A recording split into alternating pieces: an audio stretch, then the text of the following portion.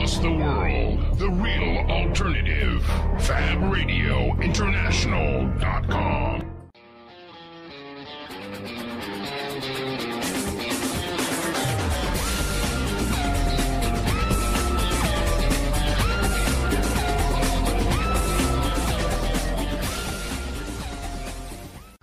And as the strains of the theme music fade away, you are listening to Brave New Words. I'm your host, Ed Fortune, and I'm here with... I'm Ross. I'm Del. I'm Si. And today's topic, we will be talking about all things Doctor Who. Shall we talk about Doctor Who? Yeah, let's talk about Doctor Who. Now, what we're going to do is we're going to do every single Doctor Who book published in the next... No, we aren't. That's insanity. So, Doctor Who's a show that's over 50 years old. And that means it predates VHS. Yes. And the problem with that, of course, is that if you're a massive Doctor Who fan and you've missed an episode of Doctor Who, unless you have a TARDIS, which you don't, because you're a fan of Doctor Who, you're not the Doctor. Is the Doctor a fan of himself? I don't know. That doesn't make sense. I feel like yes. I reckon he is, yeah. Yeah. Not all. Yeah, probably. But anyway, if you don't have a TARDIS, it would have been very hard to get your hands on previous episodes, previous stories, unless you happen to know someone in the BBC or have access to an expensive VHS recorder or all the rest of it. And there's a whole thing where episodes of Doctor Who are lost in time because there was no one there to record them. So the only way you could actually record a record of the old stories as they've gone, I don't know why I'm waving this at the microphone, is to put them into book form. So there was an entire industry, and there's been an entire industry of what are lovingly referred to by the fans as the target novelizations. Now, the target novelizations aren't necessarily from Target anymore, but essentially every single episode of Doctor Who, or almost every single episode of Doctor Who, has had a kind of treatment of into book form. So rather than, it's brilliant because rather than watching it on the telly, you can carry this on the bus. You can dip it into at any time. You don't need batteries. It's brilliant stuff. Hard copy. But you get some really weird stuff. So I've got in my hands Doctor Who and the Genesis of the Daleks, which is a reprint of the old Target novelisation that would have been produced back in the day. Ebrew, who are part of London Penguin, have done this in association with BBC Books. But it's Doctor Who and the Genesis of the Daleks. There's a picture of Tom Baker on the cover. There's a Dalek. There's Dave Ross, leader of the Daleks. Please write in and correct me if you think I've got that wrong. Alien, quote the Dalek suddenly. Exterminate, exterminate. You can hear its voice in your head, can't you? Slowly the gun stick raised until it was pointing straight at the Doctor. Now the weird thing I found, because I reread Genesis a little while ago, is if you know the TV series, and you know that particular story, there's a load of filler in the middle where they're trying to make it a bit longer, where Sarah Jane climbs up a big rocket. Now that's great television as far as I'm concerned. 16-year-old Ed thought it was really good television because it's kind of pointing upwards, and anyway, yes. Pervy 16-year-old Ed thought it was brilliant television. It was brilliant television. Yeah. But there's always been one for the dads in Doctor Who and the 16-year-old boys. It's always the way. But in this, the climbing of the rocket's really scary because there's radiation going on around, and she's gonna die.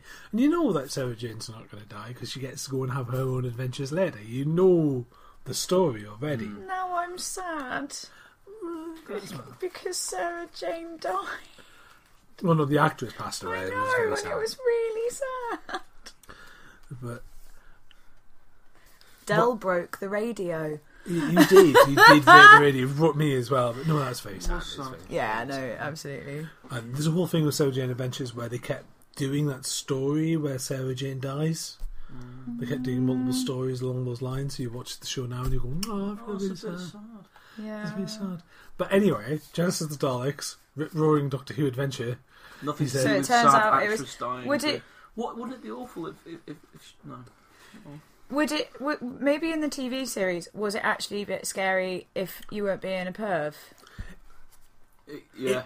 Potentially, yes. Yeah, but maybe also, it's that then. Also, you get the tension, or you get the tension of the rocket and the radiation. Yeah. There's a really rubbish bit in the TV series where Tom Baker walks out holding to his throat a prosthetic prop as he's been attacked by a clam monster or something. Because it was one of the Dalek Gribblies. Yeah, inside the thing that's jumped out on his throat. Yeah. one of the actual Dalek mutants Tried to throttle him. Yeah, it's been genetically engineered to hit everything. So Yeah. he's gone, "What's this then?" And it's gone, "Rah!" And because it's made out of rubber, Tom Baker's literally holding it to his throat in proper Panto style. Amazing. Weirdly, as a total aside, I did a LARP that allowed people to do that. Yeah. Everyone overacted that exact bit. Everyone had rubber monsters on their face, and they're like, "No, get it off! I'm pulling it off, but I'm holding it on because the plastic doesn't work." Because they were held on by sticky back plastic. That was a great game, man. But very, very, very silly. We didn't quite get enough wobbly sets to work because we had actual buildings that had like building codes and health and safety and stuff. So do they do a lot more of like because on TV essentially an actor can only convey so much with a look and a face, so assume in a book version we actually get a lot more about how the character is feeling about a thing. Is that a thing? Yes, I mean I could talk about an older book. I mean, one of the original Target books. I don't know if this range has produced it yet, but I remember the novelisation of the Five Doctors, which was famously Tom Baker did not want to turn back up for because he'd only left the role 2 years previous. He didn't want to be associated with the part for a while, and therefore his appearance in this anniversary special is literally a clip from the unaired Sharda, which they sort of contrived, and as Thomas Baker the Fourth Doctor is disappearing from time and space as part of this clip. The book does go into a little bit more of what's going on with the Fourth Doctor. Okay. He was caught in some kind of time loop, wasn't he? Yeah. You'd seen on the screen. Something had gone wrong during his his part of the story, but it does actually give you a little bit more of a glimpse than this is from a clip show from a completely different story. Okay, so they're able to develop storylines that they couldn't develop on the TV. So that's very cool. Slightly. Yeah. There's a bit in the 10th Planet. Now, the 10th Planet is entirely lost. There is no... Well, there's bits of it there still. The regeneration scene's there, but bits of the 10th Planet no longer exist. Because the BBC threw it away by mistake. And that was the Cyberman origin story, wasn't it? It is indeed. Yeah. And I remember as a kid, and I reread it recently, reading the novelisation of the 10th Planet, and there's a bit where he's trying to land the lunar lander. And it's really gripping, because it's proper 2001 Space Odyssey style kind of, he's got these joysticks out, they pop out, and he's desperately trying to he's sweaty and he's tired and he's exhausting, and this tiny cramped space module is about to crash into the side of the moon, and he's going to die, and he's the only person who can help him stop this alien invasion, and the guy's desperately trying to cling on. And in my brain imagined it as a story, and then as a grown up I imagined how they would stage that on television, and realised that it would look rubbish. Yeah. Because it would literally just be like 10 seconds, 9 seconds, 8 seconds, and this guy with a joystick. And there's no way the BBC had that, the wobbly sets, there's no way the BBC had that kind of Kubrick style, steady cam direction to make that look gripping. Yeah. But in the book form, it's amazing. It's kind of one of the reasons I thought we'd do all of these books on the show, or try and get into it, is because there's no possible way that we can do every single Doctor Who book, because there's not only the Target novelisations, but there's also different novelisations. There's an entire history of Doctor Who books that it gets horribly complicated, really horribly complicated. So the Virgin did a set of New Adventures when the series was cancelled the first time around. Yeah. And there was the second time around. Second time around? The first time around was Colin Baker. Oh, okay. So he came back. So the McCoy cancellation. Yes. Oh god. They did a whole bunch of stuff with the New Adventures, which explained to you what happened next with Ace, But again, the novelisation of Survivor, which has got the weird cat people in the TV series. I almost said cartoon series, which is just a weird idea. In the TV series, Survival was very cartoony, though. Actually, And actually, isn't there a cartoon series? I'm sure there was cartoons of Tennant and Martha Jones. no, There was an animated one. Is it a film rather than a oh, series? yes. Impossible Quest. Oh yeah, they did. Didn't There's they not absolutely an There is, animation. yes. They did a CGI thing, and it was on the BBC originally, like on BBC not iPlayer, but BBC Online. Yeah. And then they did a version of Shardo as well as a cartoon. And again, it's a Colin Baker. It's a real time. I don't know if that was an audio turned animated, but yeah, that was another online one. But we're kind of tumbling through yeah, time and sorry. space. yeah. But yeah, so What the ones I got in my hand are Battlefield. The thing I find fascinating about Battlefield is in the TV series, the actual TV series, I never found Morgana scary at all. She just struck me as, I'll be horribly cruel here, an RSC actress looking to pay the bills and being very angry and being very scowly at people. And I was just like, oh, that doesn't quite work. That's what a lot of special guest stars were like, though, in Doctor Who, weren't they? It was like that. Yeah, it was. She does feel like she's phoning it in. Whereas again, because this is written, let's see, Mark Platt wrote the adaptation of it. There's a great thing about the new Hebrew ones, by the way, is they do a little prologue and a little explanation of, the origin and where this book's from and the chasing face of Doctor Who and this sort of thing, which is kind of nice. So Battlefield was originally written by Ben Aranovich. Of Okay. Rivers of London. Yeah. He also did one of my favourite ever Doctor Who episodes, which is, I believe, Remembrance of the Daleks, which is the 1940s one. Really? It's really, it's the one that's a massive allegory for racism. Ben Aranovich doing a massive allegory for racism, you surprise me. But yeah, it's a Doctor Who episode that's all about, the Daleks being racist to each other.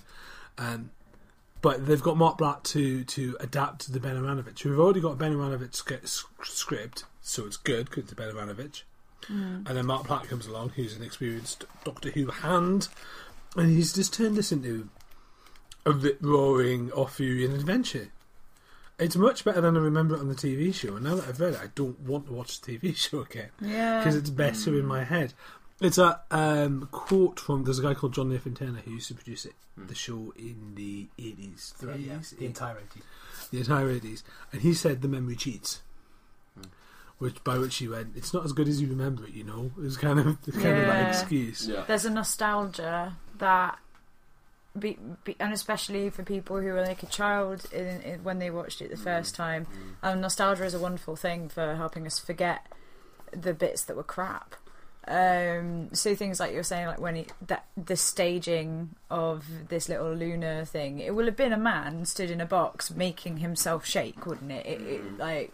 But I'm sure people who do remember that. From the recent Doctor Who magazine, where they've recently had their 500th issue, where they've interviewed Peter Capaldi and Stephen Moffat, and Stephen has said of Peter that Peter doesn't watch the old Doctor Who episodes from his youth on DVD because he remembers them being a certain way, but watching them again he would get a different interpretation. Apparently he has since gone and rewatched some things, but his original attitude was, I'm not going to rewatch them because I remember them being like this and I'm going to play it like this. Yeah.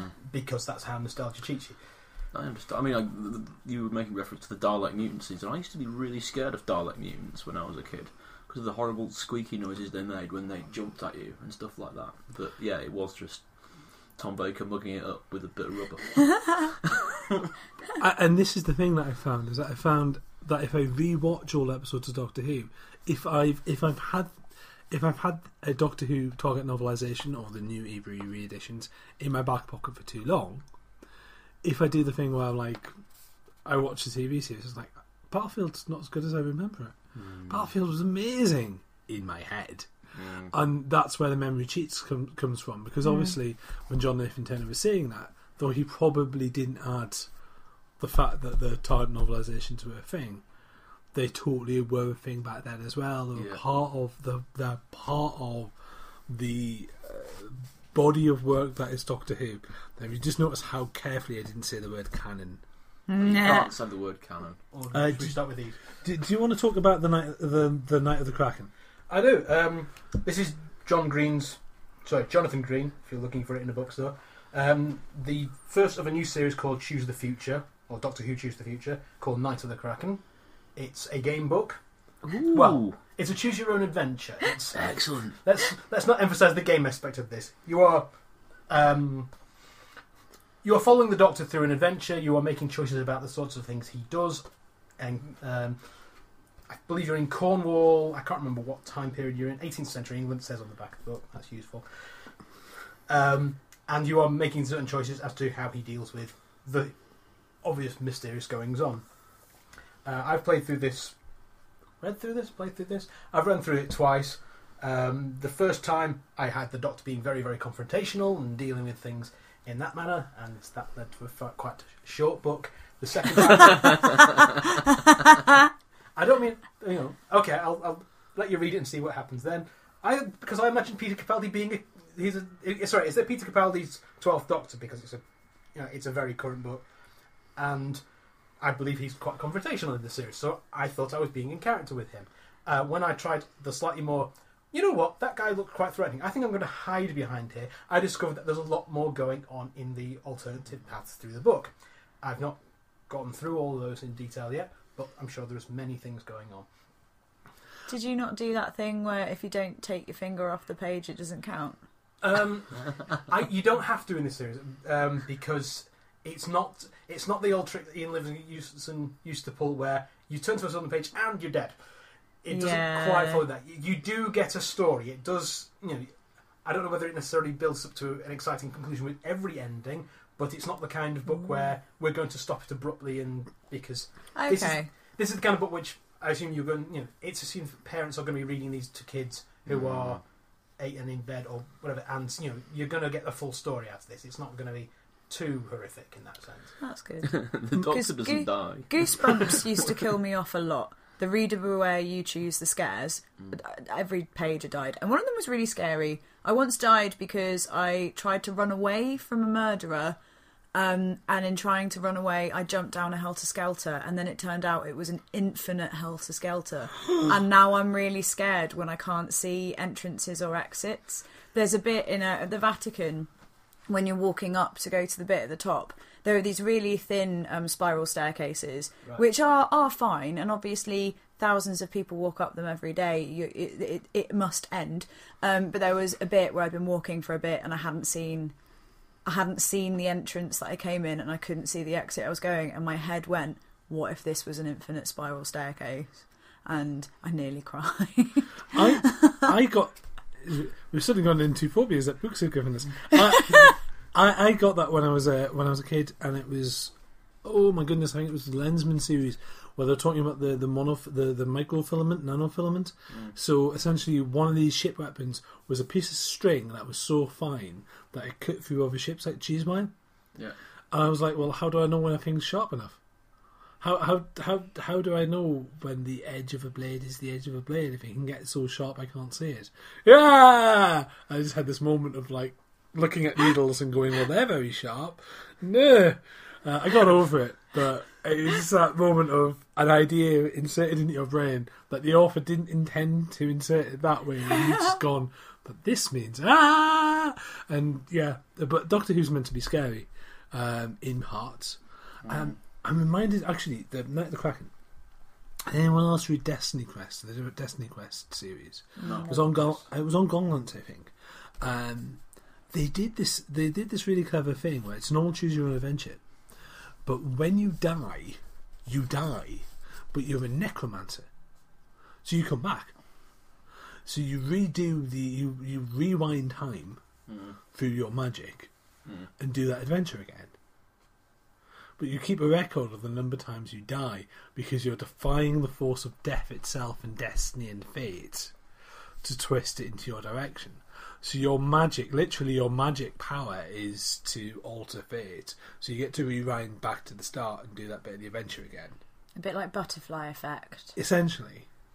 But that meant that if you were really rubbish at it, you could like have potentially catastrophic effects for the world itself, because you've been constantly like rewinding time backwards and forwards. Made it worse.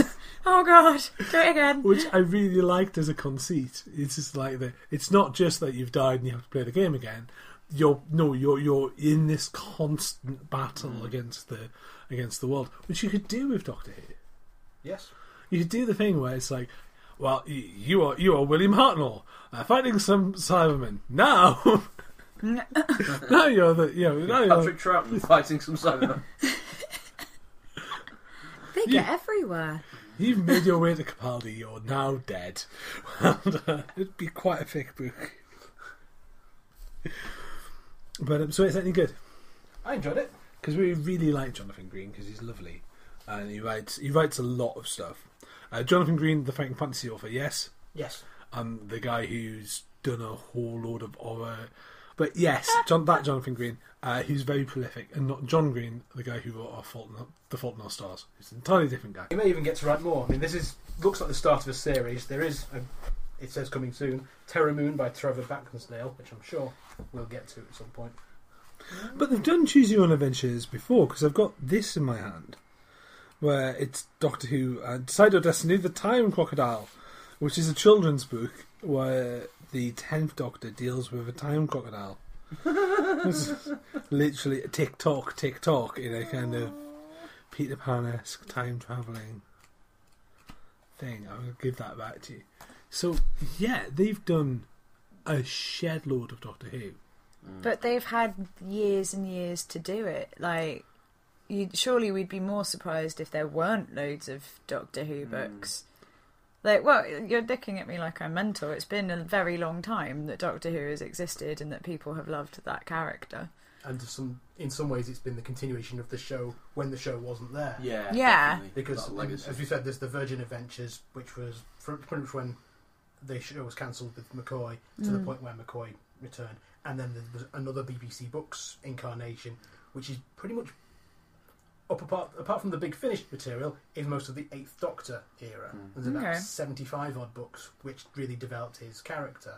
I like the 8th Doctor. It's a real shame that we didn't get to see more of McGann. Is that McGann, was it? Paul McGann. Yeah. Absolutely lovely chap. Myself and producer Al met him a little while ago. And That was a good day for producer Al. Producer Al was very Checked happy. out many men. It's the photo, because like there's a photo with him, isn't there? And they're just happiest little lady you've ever seen. well, he's a massive flirt. Because there's a thing about Doctor Who actors. John Barrowman, John Barrowman and Paul McGann apparently in the same room. It's hilarious because they Who can perv on more fangirls? What? they have a flirt off. Well, they're not. Oh my goodness. That's an episode that needs to be made. They're not perving so much as they're just very charming. Yeah. And obviously feedback from the very positive response they get. Yeah, So- perving's too negative, really, because the fangirls love it.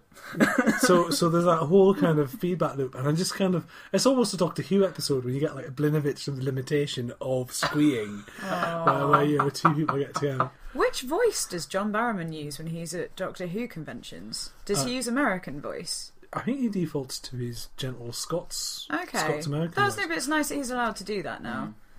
There is a point when Barrowman's character Harkness is introduced where he says there is this period of his memory that he doesn't have, previous to appearing in the show alongside the 9th Doctor, and he does point to the Doctor and says it's entirely possible he knows why I don't have this memory, for all I know. And since John Barrowman is now doing Torchwood Adventures for Big Finish, and Paul McGann is still doing 8th Doctor Adventures for Big Finish, that is a story that could still be told Could still happen. if they wanted to. That could be fun. But there's that whole thing with the thing with Doctor Who is we touched on this briefly, is the concept that there's no such thing as Doctor Who canon, because there isn't. Well, there's a lot of contradictory stuff. I mean, you were saying about the continuation of what happens to Ace in various books, and then there's the Death Comes to Time audio thing where Ace becomes some kind of god. What? There is a lovely moment in the Gallifrey Chronicles, which is the last 8th Doctor novel in that series, because the TV show was about to resume, where someone complains about the Doctor's history because he has 3 9th incarnations. Yeah. This is a novel about the Doctor's 8th incarnation, but so clearly someone is looking ahead, because there is the Ninth Doctor of the television show, there is the other Ninth Doctor of the television show, now that John Hurt's been involved, there is the Scream of the Shalka, there is the Rowan Atkinson, if you want to count. So technically there's 4 of them, in a sense, but yeah, they do like that there's alternate continuities. I like that, and I think that that's the world that they've created where all of those can exist. Like, when people talk about things, I'm like, you know what, I count Joanna Lumley, and that's fine. Like, absolutely, and it's nice that they've created a universe where, okay, these things happened. Like, wibbly wobbly, timey-wimey. Yeah, wibbly wobbly, timey-wimey. It's an interesting idea as the Doctor as a commercial property, because we were talking about, before the show started, we were talking about commercial novels. Surely they're all commercial. But the thing of Doctor Who and the Doctor as a character is that the BBC owns the rights to the Doctor, but the BBC is owned by the public. So they can make money out of the Doctor, and they can do all the spin-offs and all the various bits and pieces. But one of the things that would go against the principles upon which the BBC is founded is to make any of their shows inaccessible.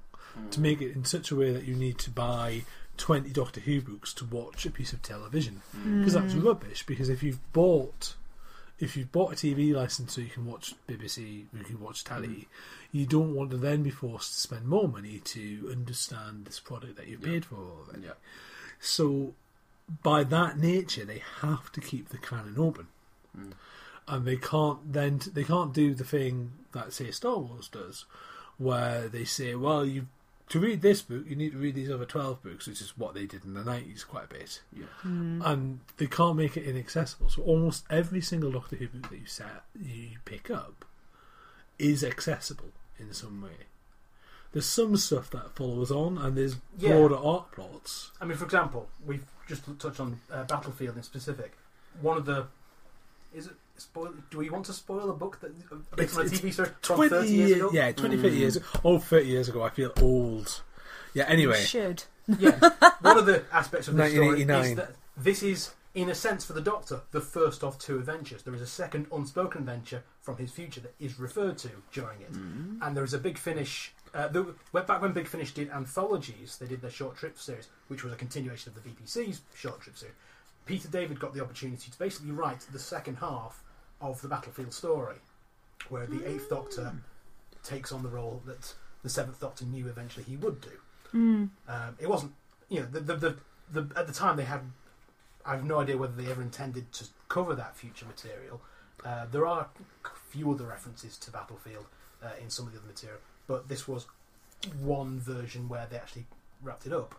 But you can get that continuity somewhere. Peter David's obsessive when it comes to, let's take some of these continuity things, let's try and explain some of them a bit. But yeah, what I also find fascinating from a writing perspective, we talked to A.L. Kennedy a little while ago when she writes Doctor Who as well, and she wrote a Tom Baker story, and as you're reading it, you can picture the set.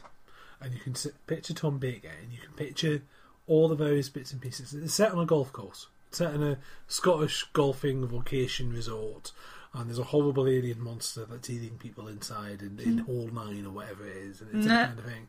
And you're watching it, and you're reading it. So you're not watching it. It's a book. You're watching it. You're not going to get anything out of it. You're reading it.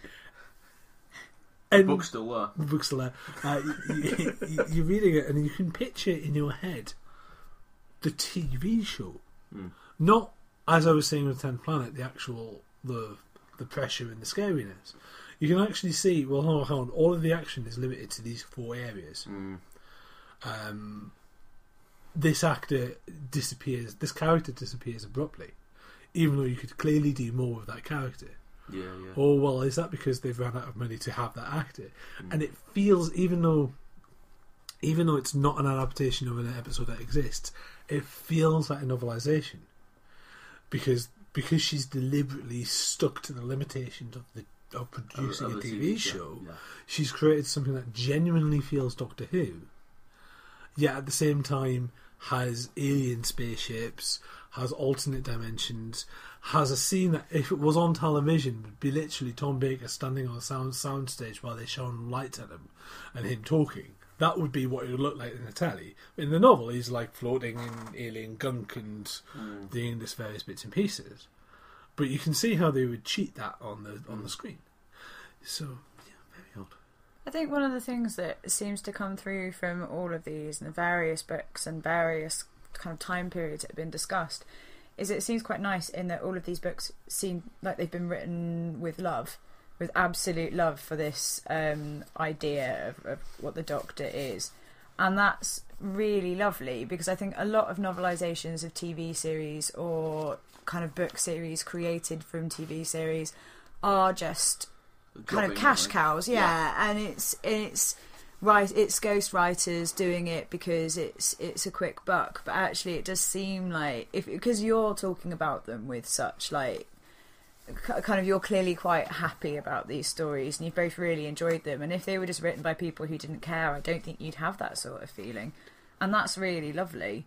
That's a really nice thing.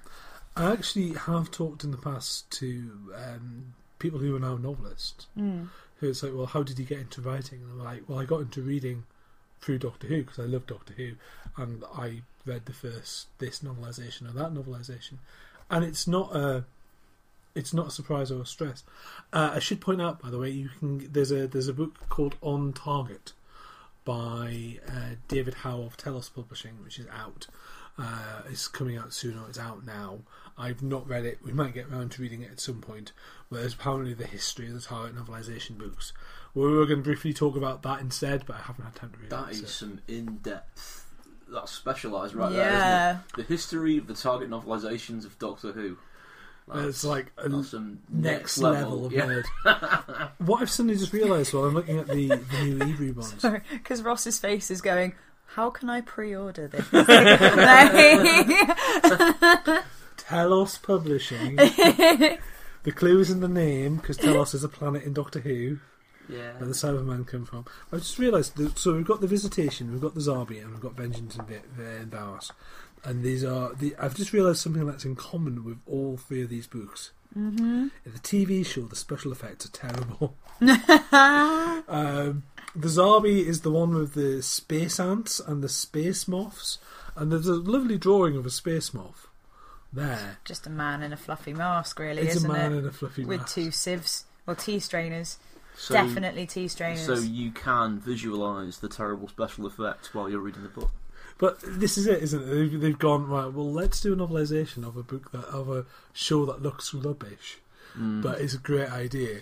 The Visitation, I seem to recall, has the strange alien lizardy thing where his face is hanging off because they haven't cured the latex properly, and it just looks a bit wobbly. It's one of those things that ruins the 80s for me, is having studied special effects. I've studied special effects, by the way.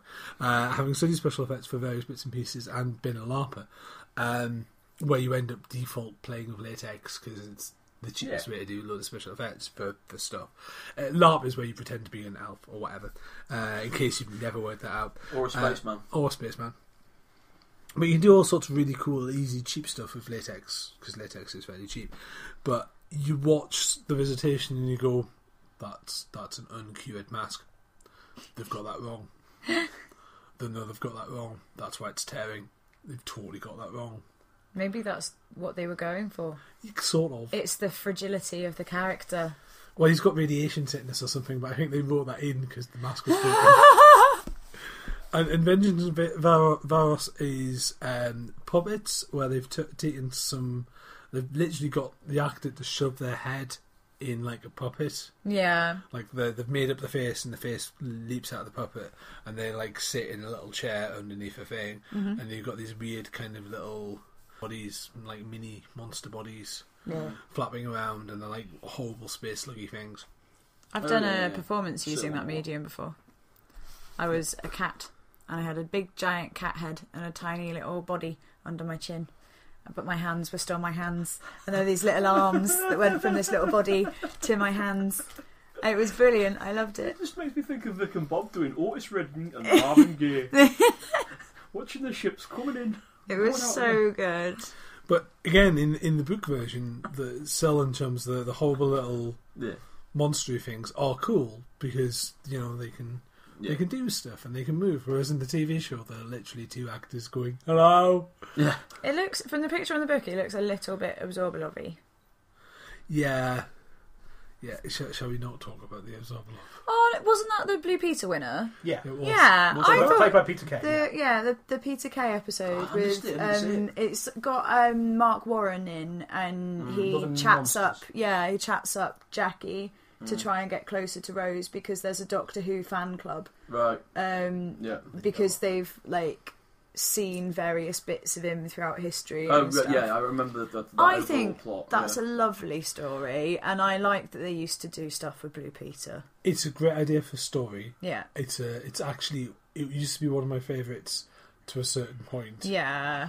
I love the idea that originally the original script had like dinosaurs from Doctor Who and the Invasion of the Dinosaurs, and it was full of like little bits and pieces that were harking back to the original series, but they had no budget to do that. Well, And- they didn't have budget for the monster, because when the kid originally submitted it, he intended the Absorbaloff to be bigger than houses. Yes, that was the thing. He was And this kid was distraught that his monster had been recreated at human scale. because they started directing it and put the script together, and then someone went, "Why is there a double-decker bus there?" And the kid had drawn like 2 double-decker buses to prove how big it was, and they hadn't realised Oh up until that point. And apparently, the kid was like, "Yeah, he's supposed to be giant." But I think the kid was quite pleased. because it's So such they a still did his story. yeah. He's probably at university Was now. the Van Gogh one was a Blue Peter one as well, wasn't it? Because that was one of the competitions for that series was designing the weapon, wasn't it, or designing the Doctor's tool? Designing a gadget, yeah. Yeah, and that it was the mirror thing, wasn't it? Wasn't that a Blue Peter I winner? love- Possibly. There was also a design of TARDIS console, which was in the Neil Gaiman, the Doctor's Wife episode. Ah, I absolutely adore both those episodes. The Van Gogh one is one that just makes Beautiful. me. It's oh, so, yeah, it's heart wrenching, isn't it? But no, The Doctor's Wife is, I think, one of my favourite pieces of television. So good. it's the conversation I had with a friend of mine about the Van Gogh one, where they were like, "That's an awful treatment of depression," and I was like, "What? Someone talking about an invisible monster that no one else can understand, no one else can see, and no one else can feel, and you can't possibly communicate it to anyone else? That's not a bad metaphor for depression at all." Very good. I mean, the Yeah. outcome as well, where I can't remember who the companion was now. It's Amy. Amy sort of says, "Oh, it's brilliant, but you've changed history now. You've cured his depression." It's like, "No, I haven't. He's still going to die." What? But what's the point then? Well, because he was happy for that Yeah. hour or whatever, Yeah. and that's again. We've added to his pile of good things. Yeah. Yeah. Exactly. Which is a wonderful treatment of mental health Yes, and how absolutely. you should do mental Yeah. health and Yeah. that sort of thing. But The Doctor's Wife is amazing, but it's Neil Gaiman, so Yeah, one of my friends is a grip, and he did the grip work for all of the Matt Smith Doctor Who's. And after, because we used to watch Doctor Who Confidential so that we could be like Spot Owen. But yeah, after that one, I messaged him and was just like, was Neil Gaiman on set? Like, this is genuinely amazing. And he was just like, yeah, he was. He's very 'Cause Neil nice. presented But the yeah, it's Confidential just. as well, and yeah. talked about skipping rope to fly TARDIS. That's brilliant. It was just like, I think they made a fantastic piece of television, and it's a gorgeous story, and I cry every single time. And I'll always be sad that I didn't get to play that part. one of the things I find fascinating. You'd have done well. You'd have been lovely. I'd have been a fantastic TARDIS. You'd have liked to jump on and snog him as well, wouldn't you? So there's a series called Faction Paradox, which are not Doctor Who novels. Because people were writing Doctor Who novels, and then the new series came out, and they still wanted to write their Time War, Gallifreyan, weird story thing, which kind of the show spun off, but went in a different direction with it. Lawrence Miles, who wrote at least some of those. I don't know if he was. They were all No, his. Lawrence, Crazy Larry, yeah. Okay, he wrote some of the 8th Doctor series I mentioned before, and probably some of the best of the Doctor novels of that time. Alien, but quite a few of which you could argue have inspired a lot of the Matt Smith era in some way because of ideas that have been covered since, such as what will happen to the Doctor's corpse. There are, and what happens if you did this? Is from that manner is Doctor Who history? Is the TV series sacrosanct? Can you twist it? Lawrence Miles, by the way, is on Twitter. You can find him on Twitter quite easily, and he's hilarious and terrifying in equal measure. Excellent. There was a moment where I thought I was going to be on a panel with Lawrence Miles, and I was excited and terrified at the same time because he's a very bombastic chap, shall we say. And I don't think he'll ever write mainstream Doctor Who, which is why he tends to end up writing Faction Paradox, which is sad, but also kind of good at the same I time. believe he's had an attitude at some points where he would love to write Doctor Who, except that he has to include the Doctor in it somewhere. Michael Moorcock did that. They got Michael Moorcock to write a Doctor Who novel. We talked about it in the previous book, way back when. And they got him to write a Doctor Who novel. And the thing he did, and Michael Moorcock, of course, famous for writing his mind-expanding, omniscient scenes of telepathy, which you suddenly realise are actually acid trips. And other sort of time travel stuff.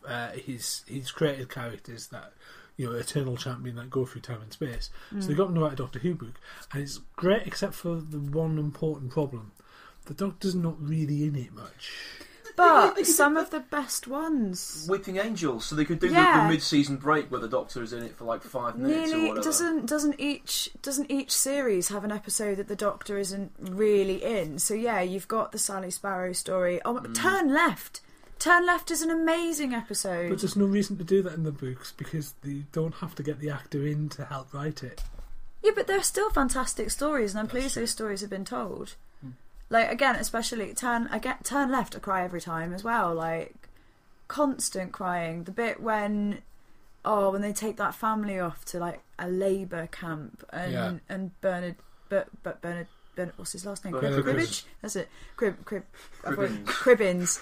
Well, I know his name isn't Bernard Cribbage. It's I want Bernard to play that Cribbins, game. but the fact that when he that stood game. there and it's just like not again, and it's sad, but I am so happy that someone told that story, and that story obviously wouldn't exist if the Doctor had been in the story, rather than being Gollum at the end. Sorry.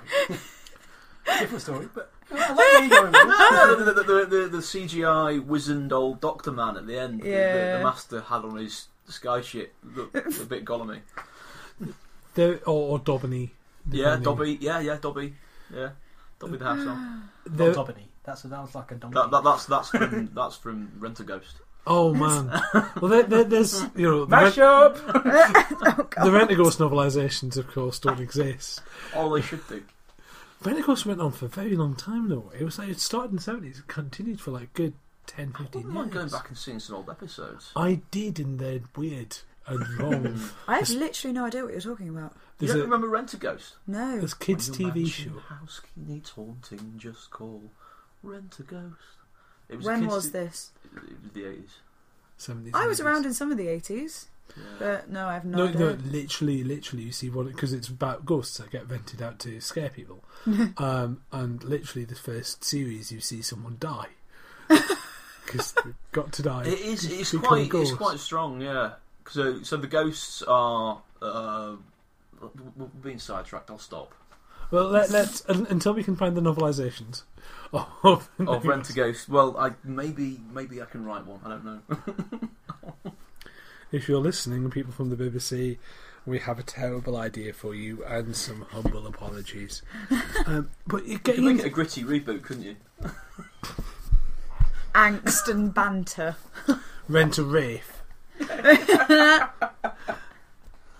Getting back to the whole, I mean, what we've successfully done is we've talked around the entire concept of Doctor Who books without actually reviewing a single one. No, we have. I think that's pretty effective. We one covered by one of Ross. them. Yeah. Yeah, cracker. I feel like you've had a big discussion about Battlefield just over the space of everything we've What were the other discussed. ones again? So the ones I've got in my hand, no, I'm not going to go through. The ones I've got in my hand are Genesis Daleks, Battlefield, Web of Fear, Zarbi, The Visitation, and Vengeance and Varos. But they are literally, I mean, those are the ones that are re-released, and they've got lovely covers and they look gorgeous. But you can find a Target novelisation online for pence. There was a point where I think a popular sci-fi magazine just gave them away randomly as part of a thing because you could get so many of them and there were so many available. And it's also like one of those weird things where in the UK they're everywhere. You go over to the States, however, and they're like, I need this one to complete my collection, because there's some of them are less well known than others, and obviously there's huge gaps in the stories. But yeah, there is actually an episode of very early Doctor Who without the Doctor. I think it's called Galaxy 5. Not sure. There is. Yeah, it's the first Doctor story without him. And it's literally a bunch of aliens get together and go, the Daleks are a bit of a problem. Let's have a conversation. And it's like half an hour conversation about, much ado about Daleks. They're trying to work out what happened. They haven't done a Doctor Who meets Shakespeare riff yet, have they? There's David Tennant's Shakespeare Doctor Code yeah. with Martha Jones. Make Shakespeare. But no one sat down and tried to do like a Shakespeare story where you introduce Doctor Who elements. Like, right, that way around. Romeo and Cybermen, or Cybermen and Juliet. And Julia. Possibly there have been. I'm not sure, but worth researching. Carlides and Thals with Romeo and Juliet. That would work really well. It would do, actually. The Daleks is Romeo and Juliet. So, we have to go. So, it's goodbye from me, Ed Fortune. Goodbye from Del. Goodbye from Si. Goodbye from Ross. You've been listening to Brave New Words.